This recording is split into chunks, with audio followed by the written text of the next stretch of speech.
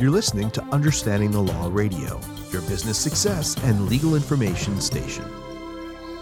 Hi, and thanks for joining me for another episode of Understanding the Law Radio. I'm your host, Peter Lamont. Today we're going to do business and legal Q&A, and I have a question here from, this is actually someone that subscribes to the YouTube channel. His name is Marcus, and he said, I've seen one of your videos, and I have a question about my case.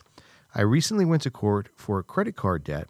I sat down and came up with a payment plan, but then I missed the payment, and he received in the mail a motion to vacate the dismissal and enter judgment, and he wants to know what that means.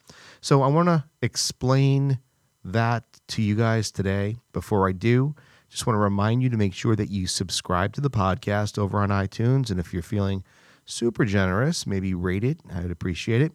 And don't forget to check out all of the other things that we have to offer over on utlradio.com, as well as the YouTube channel. We have over 250 videos.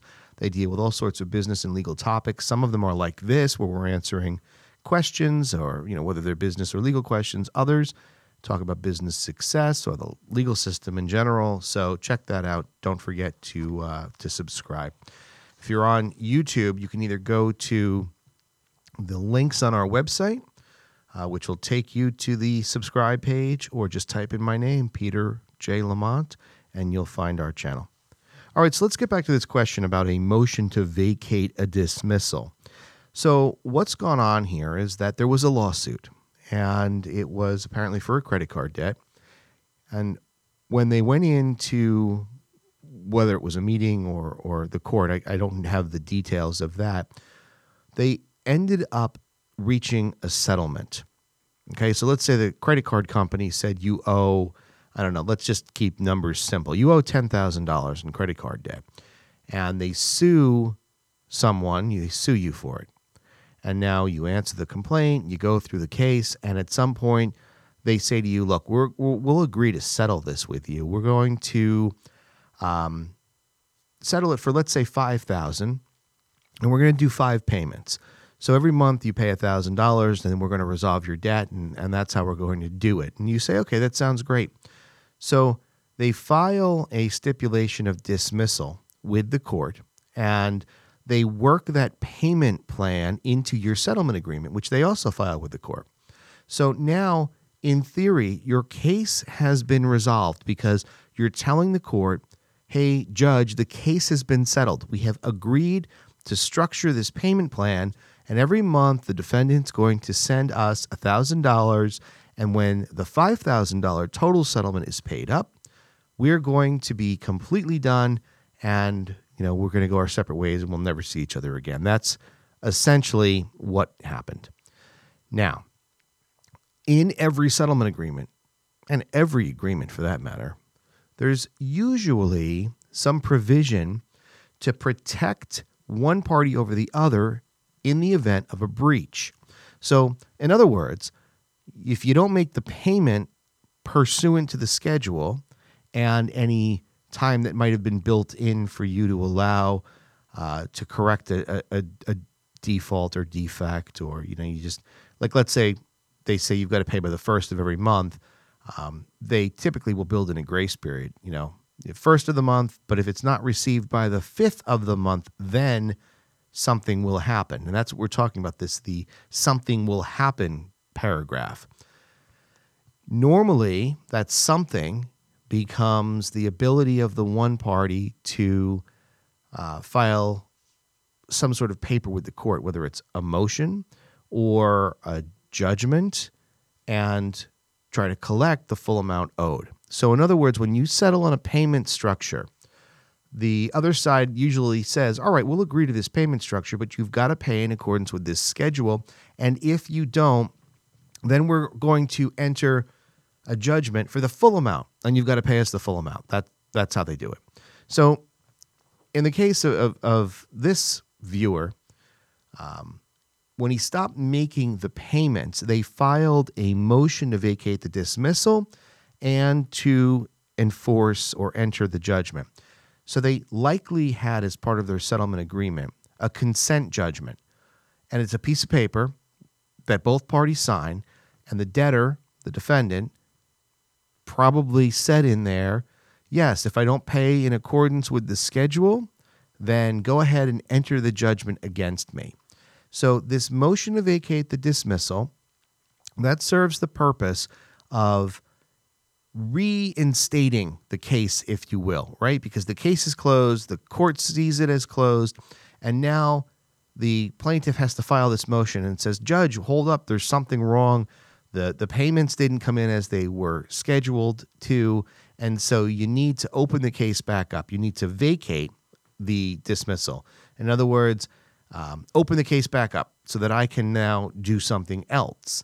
And that something else is, once you open it up for me, Judge, then I'm going to file this judgment, and I want to enter the judgment in the full amount owed against the defendant debtor. So that's what's going on here. This plaintiff is moving forward to try to collect all of the money owed because the payment schedule was not adhered to. And this is a very good lesson, because sometimes, you're late on a payment with something, and maybe you get a late charge, or maybe you don't get any charge, you make your payment and everything's fine. Other times, especially in situations where there's a settlement in place, if you don't strictly adhere to the requirements of that settlement agreement, the repercussions could be very, very unpleasant, like we've got in this situation. So the fact that you were 3 days late and it was due on the 1st and there was no grace period or whatever the specifics might be, doesn't really apply, because now you're dealing with this motion. And so in general, what does one do when a motion is filed against them? They need to oppose that motion by filing the appropriate legal brief, document, opposition with the court. And if you don't file opposition, then what happens is that the court will almost always grant the motion as it's unopposed. And in this case, if they granted the motion because it was unopposed, they would first vacate the dismissal, open the case back up, then enter the judgment, and then the defendant debtor would have a judgment entered against them.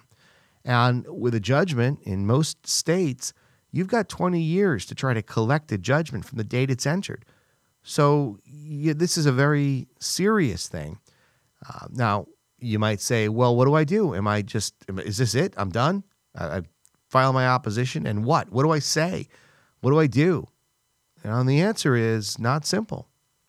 You might have the ability to call up the plaintiff's attorney and say, I'm really sorry. Here's what happened. Please give me another chance. Here's the money that I owe you on this missed payment. And, please don't enter the judgment. And maybe they'll listen to you and they'll be somewhat human and allow you to do it. However, there are plenty of attorneys and clients. It's not always the attorney's fault. Sometimes it's their client's fault, who might say, you know what? You had your opportunity. You blew it. We settled with you. We gave you a reduced amount. We gave you a reasonable payment plan. You agreed to it, and you didn't follow through on it. And therefore, we're not doing anything for you. Sorry, you had your chance. But it certainly is worth a shot to give a call or send a letter. I would suggest to you that you call, so you actually get somebody on the phone and speak to them about it. But it's worth a shot. It's worth a shot. And then if you don't get anywhere, then you have to file opposition. And filing opposition to a motion like this, which is important, is probably something that you should have an attorney do. There are plenty of times in this world when you can handle your own legal matter. But when you're facing a potential judgment, and I don't know how much the debt is. I mean, it could be $1,000. It could be $100,000. I don't know. But having a judgment against you is detrimental. It affects your credit. It affects your ability to get loans, houses, or mortgages, I should say, car loans. Sometimes, depending upon your employer, it might actually have an adverse impact on your employment. So you want to try to avoid that judgment at all costs. And that's why, when you find yourself in a situation like this, if you can't negotiate the resolution and repair the damage that has been done by getting them to reinstate the settlement and the payment plan, then your only option is to get a lawyer. And I really would strongly suggest that that's what you do. Find a lawyer in your area who is experienced in these type of litigation matters and can assist you, because failing to do so will have absolutely detrimental effects on you. So, sometimes you get these questions and you kind of wish that they were happier questions, but unfortunately, this is what we deal with when we tackle some of these legal topics, because they're not always pleasant. Sometimes, you're in a legal situation and it's upsetting and stressful and you don't know where to go or where to turn. And the information that you find online is oftentimes conflicting. Sometimes it's not prepared by an attorney, but by a company filled with paralegals or law secretaries, and you don't know where to turn. So that's why we do this legal Q&A. It's not the most uplifting show when we do the legal Q&A all the time, but I want to make sure that you understand these legal principles, and I want to try to answer as many as as many questions as we can from our listeners and our viewers and subscribers over on YouTube. But hopefully this helps. I want to thank you all for sending in these questions and for taking the time to try to get the proper information. Keep them coming. We've got a stack. I know we work our way through the stack every week. So keep them coming. If you've got legal questions that you want us to take a look at, we can give you some general information. Remember, of course, that none of the information that we provide on this show with respect to the legal Q&A constitutes legal advice, nor does it create an attorney-client relationship with any of our listeners.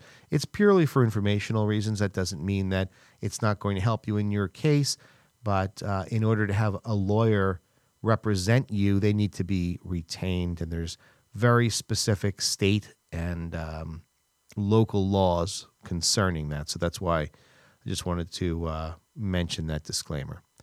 All right, I want to thank you again for submitting the questions, for listening to the show. Don't forget to subscribe and let your friends know about the show as well. Thanks, and I'll see you next time. Thanks for joining me for another episode of Understanding the Law Radio. If you'd like more information about the show, or if you'd like to take advantage of our business and legal self-help resources, including our extensive video library, then visit us online at utlradio.com. You can also find us over on Facebook, Twitter, and on YouTube. Now, if you have any questions about any of the topics that you've heard discussed on today's show, or if you'd like to suggest a topic for future shows, please feel free to reach out to me directly at pl@pjlesq.com, or you can call us at 201-904-2211. Please also make sure to subscribe to the podcast on iTunes.